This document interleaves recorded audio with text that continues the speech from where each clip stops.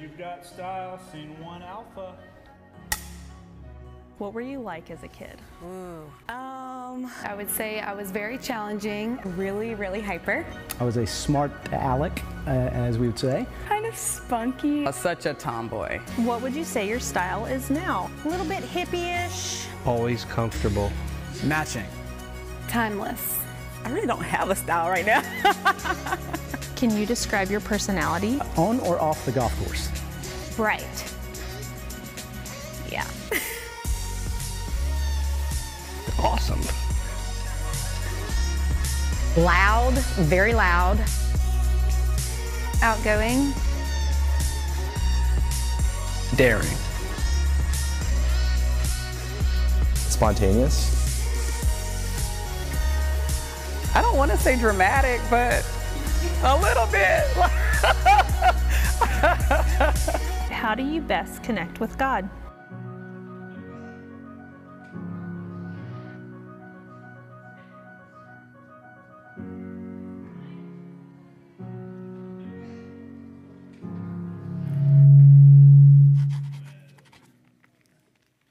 So that's a great question, and in a moment I'm going to help answer that question for all of us. Before we do, I wanted to get to say Happy Mother's Day to all the moms who are sitting here, and to my mom. My mom's not here. You might not know this, but I didn't grow up in Maine. I grew up in Pennsylvania, so she's at home, and I've heard she watches the message sometimes. So, Mom, Happy Mother's Day. I hope you have a wonderful one. To all your moms here, I hope you do too. I'm not doing a Mother's Day message, but I did want to read something quick out of Scripture about the importance of being a mom. On your way out this morning, all your moms, there's this card in the back table. When they looked at it this morning, they said, oh, it's a card with words on it. It's a card with words on it. But here's what the words say. Moms, your greatest contribution to the kingdom of God may not be something you do, but someone you raise.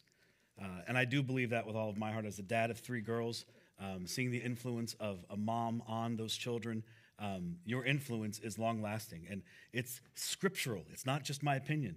In 2 Timothy, the Apostle Paul writes to Timothy, who's kind of his spiritual son, somebody he's mentoring and raising up, and he says this about Timothy's faith. This is 2 Timothy chapter 1, begin reading at verse 5. He says, I am reminded of your sincere faith, Timothy, which first lived in your grandmother Lois, and then in your mother Eunice, and I am persuaded now lives also in you.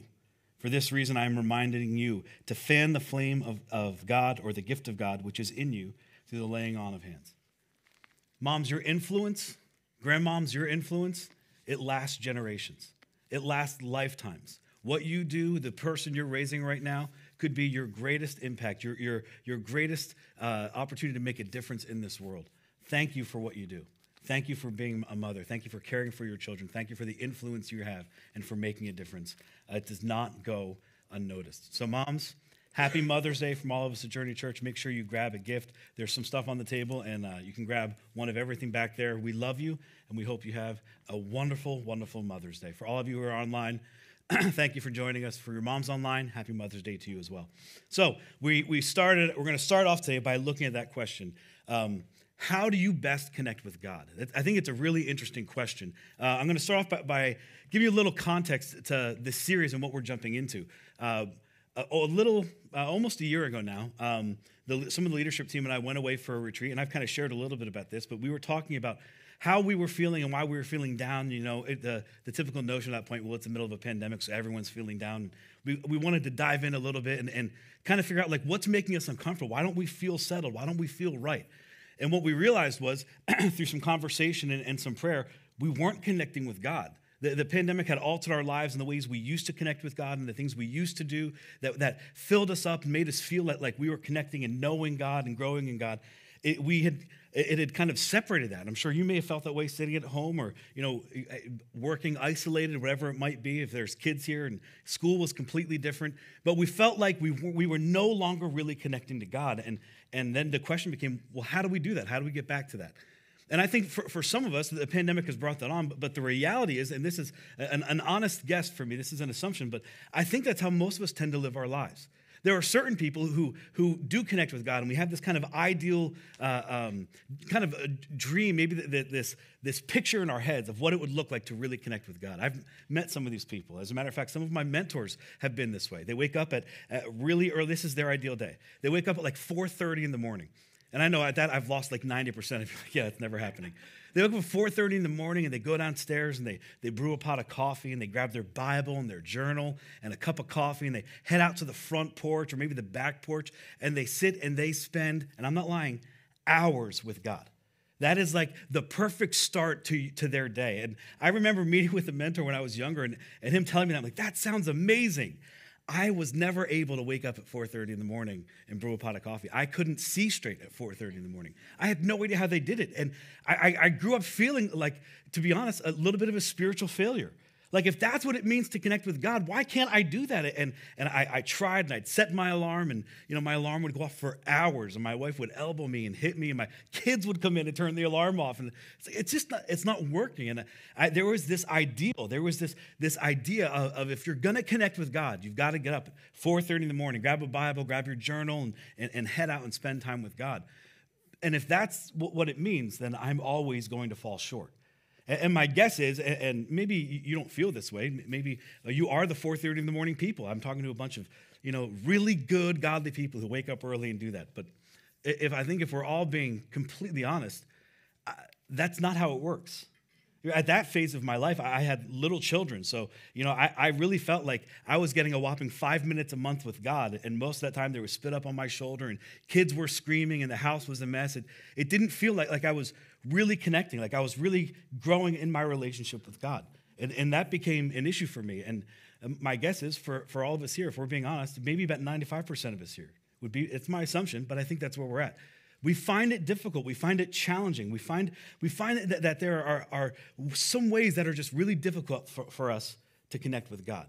And so we feel stunted in our growth. It never really progresses. We come to church and, we may join a small group or we may occasionally read a scripture that pops up on our social media feed, but there's no real growth in that relationship. And ultimately, what I want for all of us is to know God and to know Him well, to grow in that relationship. So what we're going to discover through this is how can we do that? How can we grow in this relationship? When I asked one of my mentors, how do you do that? Can you show me? He said, here's what I want you to do. I want you to read this book. And he handed me this book here. It's called Sacred Pathways. It's written by a guy named Gary Thomas. He said, I want you to read this. This will help. This isn't going to give you the answer. It's not going to make you connect with God, but it's going to show you some facets of your life, some ways that you can connect. I don't know if you're like a temperament kind of a person. It seems like to be all the rage right now. People want to know what's their temperament, what's their personality, what are they kind of like, and they dig in. Let's just be honest. Show of hands. Anybody here interested in personality types or who you are or how you function? That was like 2 of us. Awesome. I'm that way. I love it. And I got the mic, so you're going to have to listen to me. Here's what I am. On one personality profile, I'm a red. On the Enneagram, I'm a 1, so I'm a little bit of a perfectionist, and I think that drives my wife and my team crazy. And on another personality profile, I think on the disc, I'm like an IS, and I know my strengths and my weaknesses. I love learning a little bit more about myself and who I am and how God has wired me and how that functions. As a matter of fact, I think of this, even if you don't like personality profiles, I think everybody should be a lifelong learner. Everybody should want to know a little bit more about themselves and how they're wired. If you're in a relationship, if you're married, you should want to be a lifelong learner about your spouse. If you have children, a parent, you should want to know, be a lifelong learner about your children and how they're growing and how they're wired, how they were kind of built by God to behave and to grow and to learn. And as we're going to talk about today, to connect with God, to connect with our Heavenly Father. We should want to learn and grow and kind of grow in these ways. And that's what we're going to do through this series. The book is all about this idea of pathways, of ways that we connect with God. He highlights 9 of them, and he uses this terminology, sacred pathways or spiritual temperaments. But there's this idea that we've all been kind of built in a way. God crafted us in a way. He wired all of us uniquely in a way to connect with Him. And that perhaps the reason we haven't connected with God, or we don't feel like we're growing in a relationship with God in a great way, or maybe it just seems really frustrating, is because we've been doing it wrong. is because we've all kind of lived with that ideal of 4:30 in the morning, Bible, journal, coffee, and I've got to get out and I've got to do it. And I don't know about you, I'm not a journaler. I try every year. There are journals all over my office, and they all have about 1 or 2 pages of notes in them. Maybe you're like me. I think that's a great habit to get into. I'll never be a journaler. I'm 41. It's never happened. It's not happening. But I beat myself up over it. Well, I would love to do that, and I'd love to pass it on, and that seems like that's how people should connect, and it doesn't seem to work for me because that's not how God wired me. And perhaps it's not how God wired you. And what I want you to discover is, how did he wire you? What are the steps that you can take? But to do that, to kind of jump into this book and where it's going to go with spiritual temperaments, I got a big task in front of me. I've got to kind of lay out the entire theme of Scripture in just a few seconds. So I know that sounds like an audacious goal, but here's what I want to do. We have to kind of understand all of Scripture to understand where he's going. So if you open to the first 2 passages of Scripture, Genesis 1 and Genesis 2, God made everything literally perfect. Actually, what's really unique about the Scriptures, if you open to the first 2 chapters, Genesis 1 and 2, and then you jump to the last 2 chapters, Revelation 21 and 22, you see in Genesis how God made everything perfect, and then in Revelation how God intends to make everything perfect again at the end. What's interesting, though, is after Genesis 2 and Genesis 3, everything kind of goes to crap. It goes to waste. Everything's ruined. Humanity decides in this point, we're going to rebel against God. God, we don't want to do it your way. We want to do it our way. We want what's best for us. So we rebel against God, and God, being the gentleman he is, he says, okay, and we go. And because of that, this relationship with God is broken, and this disease or this sickness comes into the world, and it causes us to be selfish. It causes us to be prideful. It causes us to hurt each other instead of love and care for each other. Historically, this is known as sin. And sin becomes this problem with humanity all throughout Scripture. It distances us, and it fractures this relationship that was created in the beginning. It fractures it and breaks us apart. And God said, the only way to restore it is to send my son, who will come and he will take all of your sin and all of your sickness and all of the disease on him to restore that relationship back to me. And that's just what he did. The most famous scripture in all of the Bible. For God so loved the world that he sent his only son. And all of the sickness and all of the sin went on him so that he could restore our relationship with God. That's the purpose. That's the purpose. That's kind of catching you up from Genesis all the way up through the Gospels, all the way into the book of Acts, is that we did something to break a relationship, and God had to do something to initiate that relationship and bring us back. Think about it another way. Here's another analogy. Think about it like a wedding and a marriage. Jesus, he comes back and he initiates this relationship, and he offers us to come into this relationship with him. But we do something to break that relationship. The relationship maybe even gets started. Maybe we learn what it is to connect with Jesus and follow Jesus, and we start the relationship. And that's a little like the wedding day, right? The wedding day comes, and you start this relationship. You start this brand new thing, and you put on a pretty dress and a handsome suit, and you make a vow, and you start your marriage. But the relationship's initiated. And we know many people who've dressed up and gotten pretty and made a vow and gotten married and have had awful marriages. The relationship may have been initiated, but it was never worked on. It was never progressed. It never seemed to grow. As a matter of fact, in 1 Timothy, this is how the Apostle Paul would say it. He said this about Jesus in 1 Timothy. He said, there is only one God and one mediator who can reconcile God to humanity, and that is the man, Jesus Christ. That Jesus was the one who came in to restore us to God, to initiate this relationship. And then it almost like it becomes part of us. That we have some responsibility and some ownership in taking this relationship and making it grow, of investing into it. There's a verse that is kind of the foundation for this series. It's actually really the foundation for the book and the foundation for what we're doing, for where we're going with this. And it's really, really, really simple.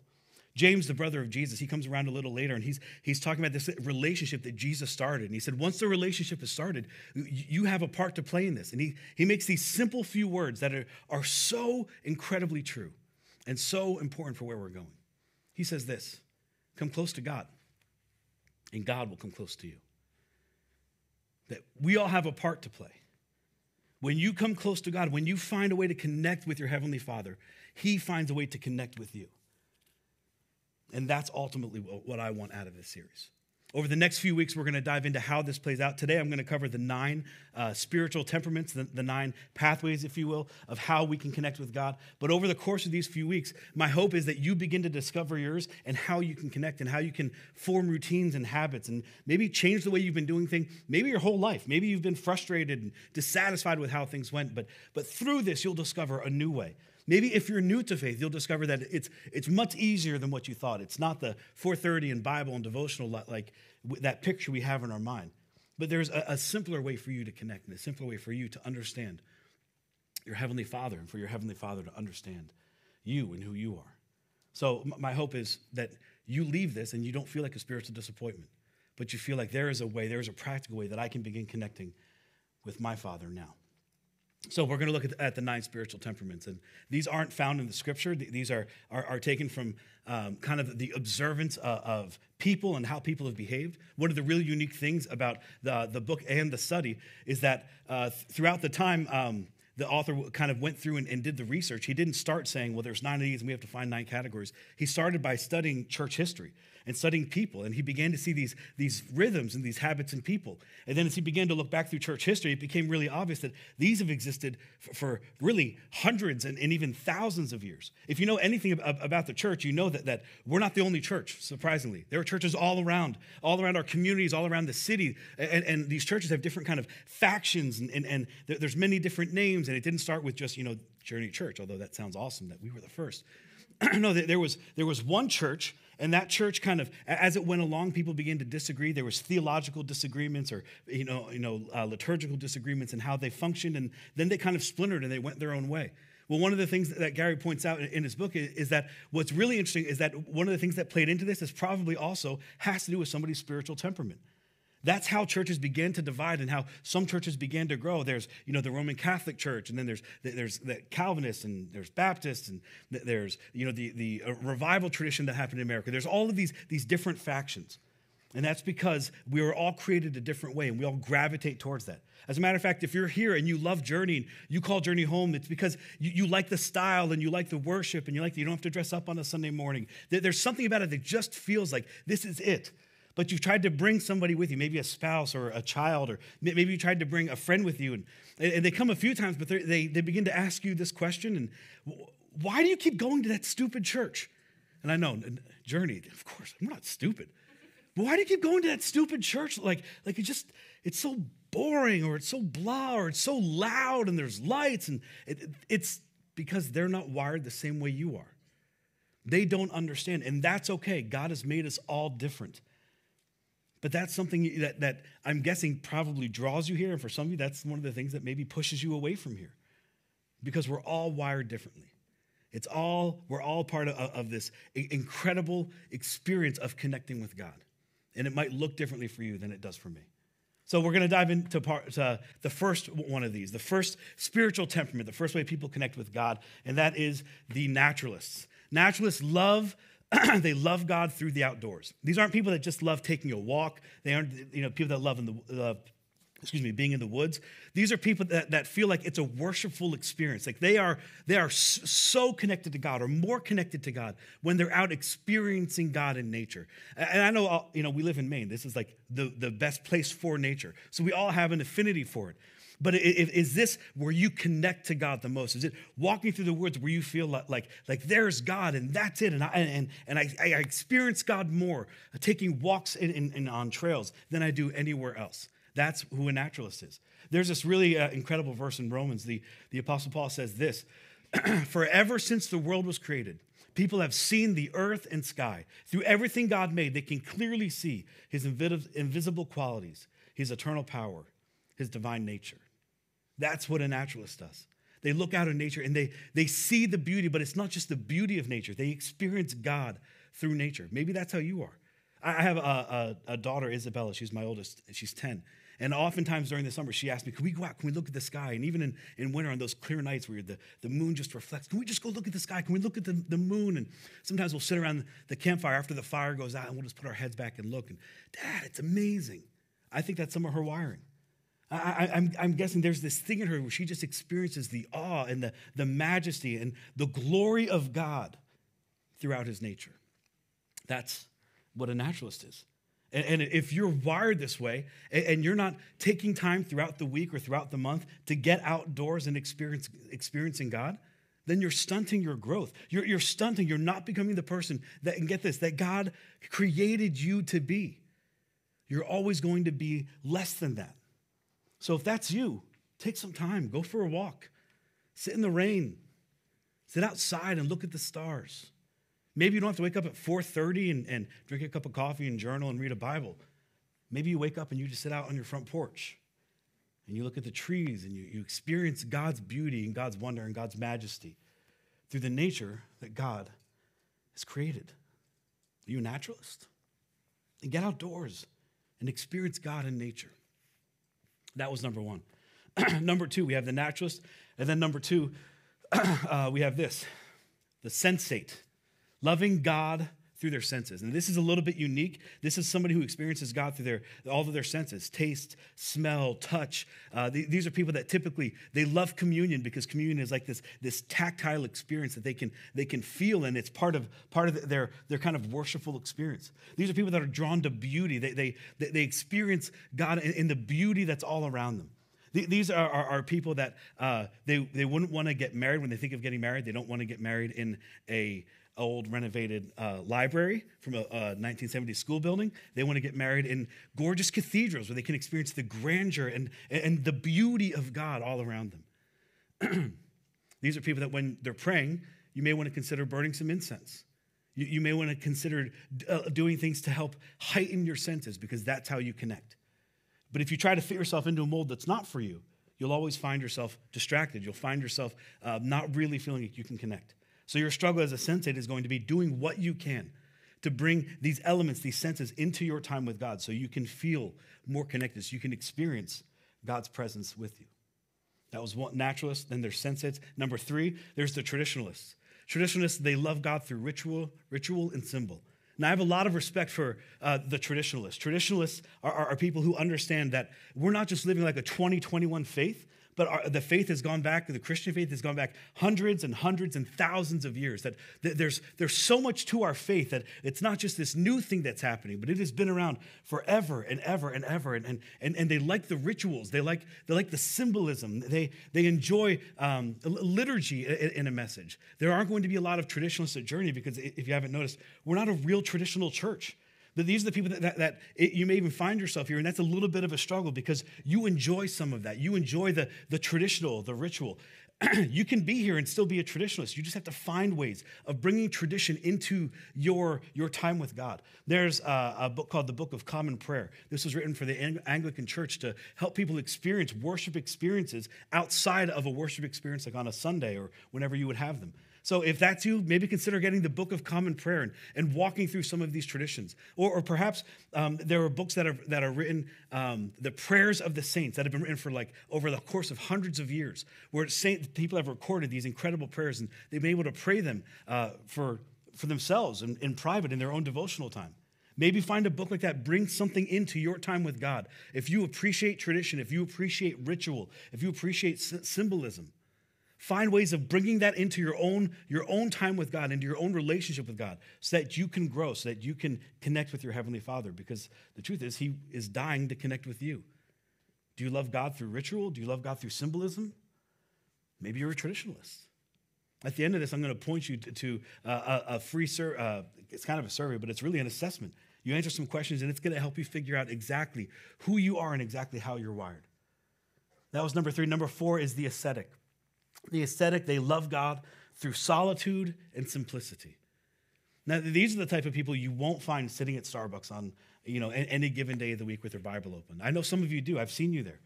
You sit in the corner, you got your headphones on, you got your Bible and your journal, and there's all this noise and commotion around you, and that's where you find your time. That's where you experience God the most. But for an ascetic, absolutely not. This drives them crazy. They want simplicity. They want solitude. They want quiet. They want to be alone, and it can be alone in the woods, it can be alone in a room, it can be alone in a car. They just need that kind of quietness. If that's you, don't go to Starbucks to do your devotions. It's not going to work.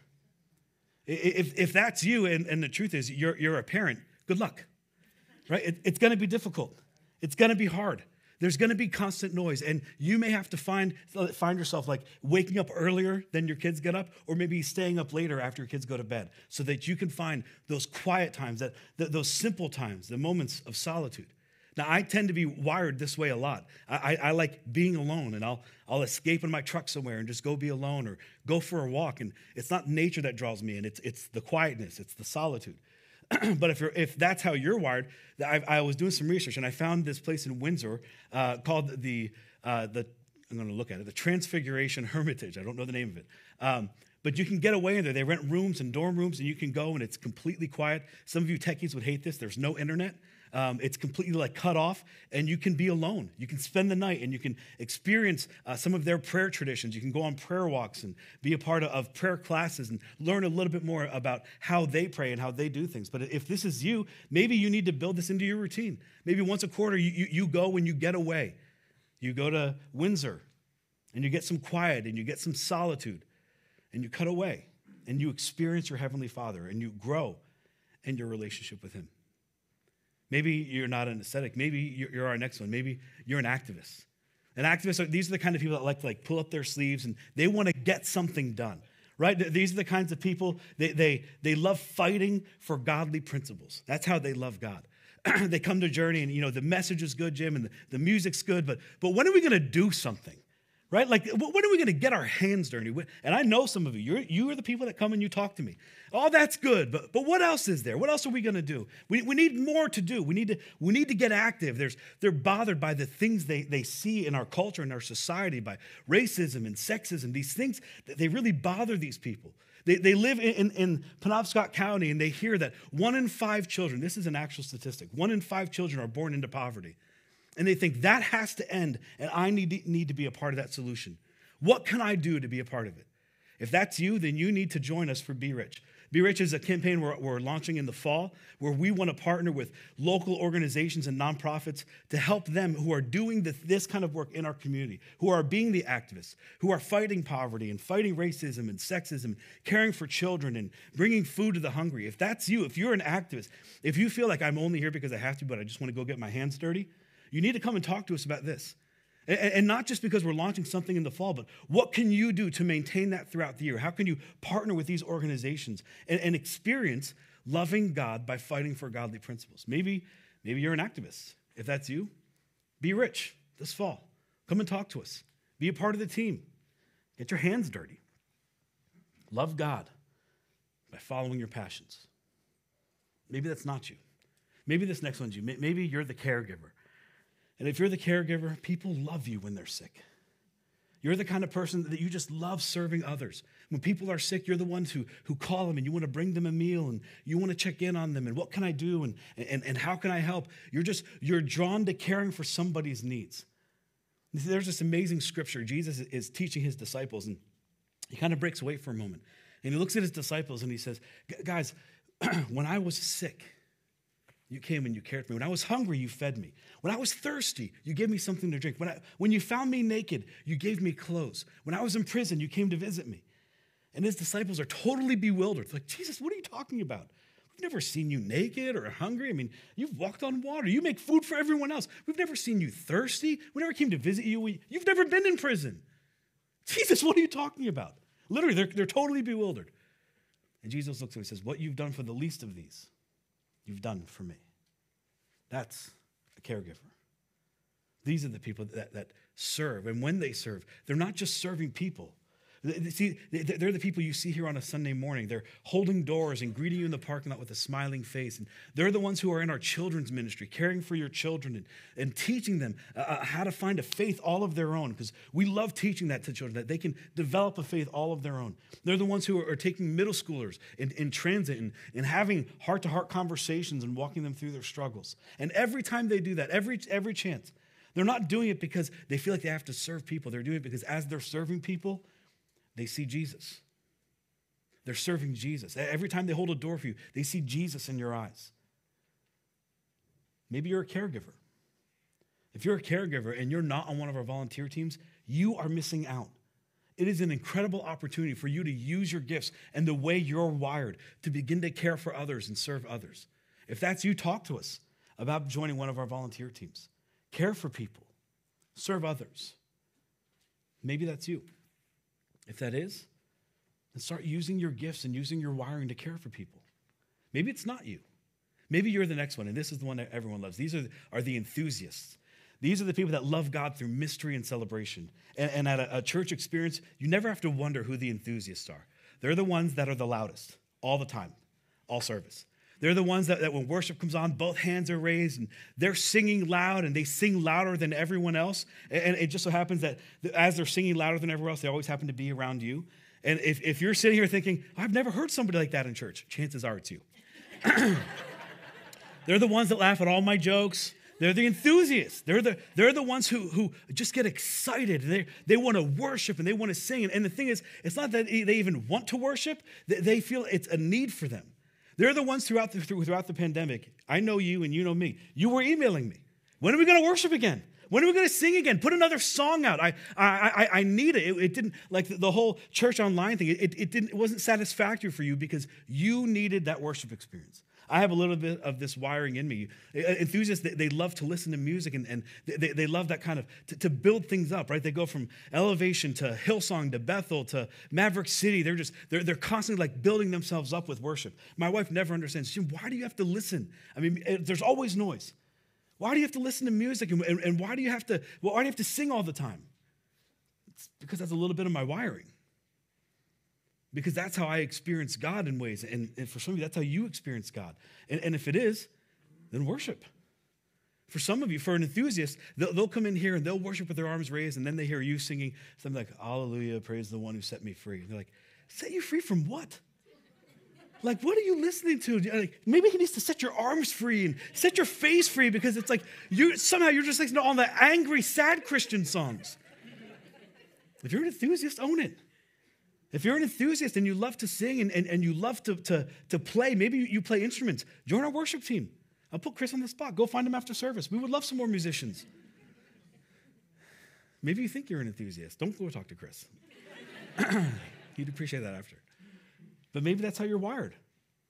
You get enthusiastic.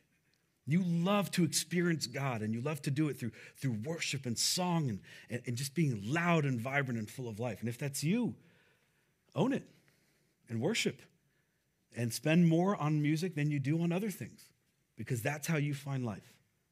Maybe it's not you. And if it's not you, maybe this next one's you. Maybe you're a contemplative. Contemplatives love God through adoration.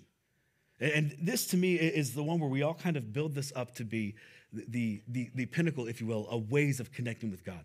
This was some of the mentors I had that woke up at 4:30 in the morning, and they love just spending time with God.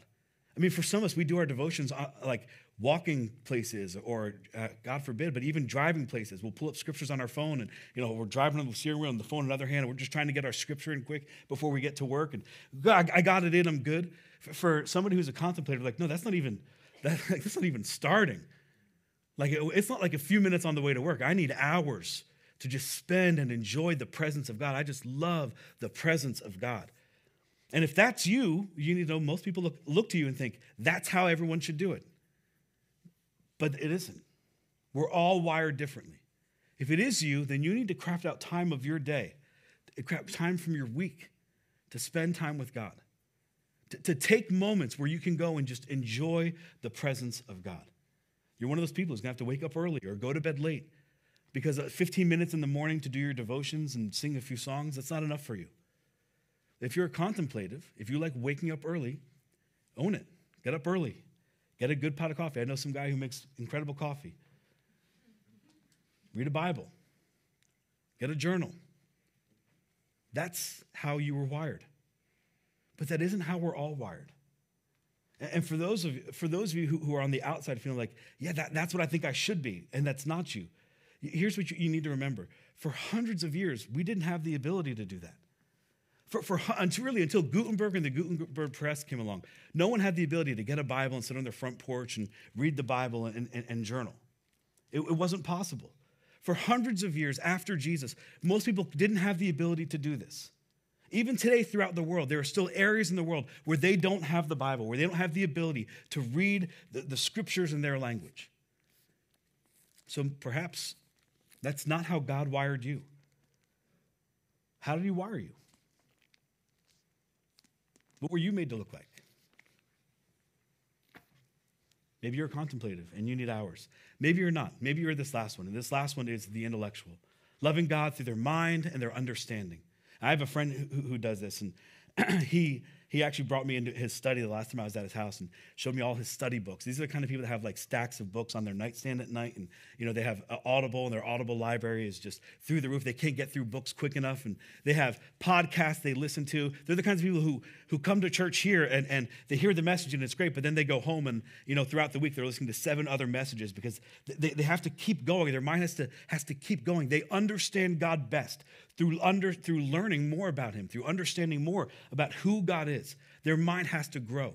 My friend, when he brought me into study, he showed me all of his colored pencils and his Bible and his study books. And here's like his greatest activity. He'd rather do this than watch college football. He'd rather sit down with his colored pencils and go through the scripture and highlight and mark different areas when it has to do with promises or prophecies about Jesus or he just highlights it and studies every nuance so he can learn more. Maybe that's you. Maybe you need to get a set of colored pencils. Maybe you need to spend some time studying. Maybe you need to find a book. I've got a great suggestion. You can get this on Amazon. You can get it in Audible. How do you connect? For people that are intellectuals, I thought that this was really great. These are people that, for them, faith isn't simply an experience. It's something that needs to be understood. And the more they can understand, the more they feel connected to their Heavenly Father. Maybe that's you. Maybe that's how God wired you. So we have 9 of them. Here are the 9 spiritual pathways or sacred pathways or spiritual temperaments. Here's what I want you to do today. Over the next week, we've created this tool on our website. You can head out to our website, journeymain.com. There's a free tool there. I want you to take this tool. I want you to answer the questions. It'll email you back your results. It'll email you a link to this book. It'll email you a link to a guide that's going to actually walk you through your temperament a little bit and how you function, and maybe some suggestions of how you can function better in that temperament or things that might be distractions for you. I want you to figure out what your temperament is. How do you connect with God? What are ways that you can kind of grow in that relationship? Maybe you've been doing it wrong for your whole life. And maybe just this week, it'll be the start of something brand new for you. It'll be the start of a brand new kind of relationship, a relationship that was initiated by Jesus. That if you were to do this work and do it right, and that's why I'm so excited about this, if you could figure this out, it could change the relationship with your Heavenly Father forever. And ultimately, that's really what I want for you. I think super easy. It's really easy. It's really fast. Once you take it, you'll get the results. Then you can email it to your friends or family. Start some discussion about it. Maybe sit with your wife or your spouse and talk about the challenges you have because you're wired this way and she's wired this way. And maybe coming to Journey is even a challenge for you because somebody wants to come and the other person doesn't because we're just wired a little differently. And if that's you, I know the tensions can kind of creep up in marriage. If it's creeping up in your marriage, have an honest conversation. Maybe you realize you don't have to attack each other. You're just wired differently. And you need to do things a little differently because of the way you're wired. Ultimately, here's what I want. As your pastor, here's what I want for all of you. I love the fact that we get to gather and we get to worship. I love the fact that we can come corporately, that we're kind of back and we get to sing and we get to go to small groups and we get to pray with each other. I love all of that, and that is fantastic. And the truth is, we'll get to do that till Jesus comes back. But what I really want for all of you, I want you to connect with God in a way. I want you to not just start this relationship that Jesus initiated, but to then initiate that relationship on your own and grow in that relationship. I want you to grow and I want you to know your Heavenly Father. When I was a youth pastor, I used to say this to my kids all the time. My hope is to make you a better Christian, that you would grow in your relationship. For those of you here who are hearing this and you've already initiated this relationship with Jesus, this is you. You initiated it. You had the wedding. That's great. Now let's teach you how to have a great relationship. My hope is that's what would happen over these next few weeks, that the relationship just wouldn't be started, but that you'd initiate and you'd take steps and you'd grow in this relationship, that you'd form a personal relationship with your Heavenly Father. You see, I love that we can come to church, and I love that we can pray, and I love that we can worship. But honestly, I don't want you to be dependent on church forever. I want you to be dependent on God. I want you to own your faith. I want you to make it your responsibility to grow in that faith. What do you have to do to change the way you're connecting with God so that you could grow the best? How do you have to grow? What are things you might have to change? what I'd like you to do is take that assessment, figure out who you are, and then adjust how you've connected with God so you can connect better and you can become better Christians and better followers. In a moment, I'm going to ask all of you here to take a step. Maybe it's going onto our website. But for some of you, maybe it's initiating that relationship. Maybe you've never done it before and you've been to church or you've heard people talk about it. You've been here for a little bit and you've heard us talk about a personal faith and a personal relationship and how Jesus is a savior and God wants to become personal to you. And you're just kind of like, that just seems so weird to me. I just don't understand any of that. Maybe you've never taken a moment to understand that. I want you to take your first step this morning. So I'm going to ask all of you as we close to bow your heads and close your eyes. The worship team's going to come up and we're going to sing some songs together. But before we do, if that's you and you're here and you feel like I want to take step one, I want to know God, but I don't. All I want you to do is just say a simple prayer. God, I've made mistakes. I'm one of those people who suffered from that sickness, from that sin. And I want you to take it away from me. God, I want you to give me a new life. I know that you sent Jesus to take that away from me. And I trust him as my Savior. If you say that prayer in your own words, any time of day, any way you say it, that is the prayer that God answers yes to every single time. All you have to do is confess it. So if that's you, I'm going to say a prayer. And you can say the prayer with me. You can say it in your own words. And then I'll pray over all of us and we'll sing some songs. If that's you, just say this with me. Heavenly Father, God, I know I've made mistakes. God, I've suffered from that sickness, that sin. And God, I want to be rid of it. Would you forgive me of my sin? Would you take it away from me? And would you give me a new life? Jesus, I believe you are the Son of God and you are my Lord. And today I make you my Savior. In Jesus' name I pray. Amen. If you made that prayer, all of heaven rejoices for you.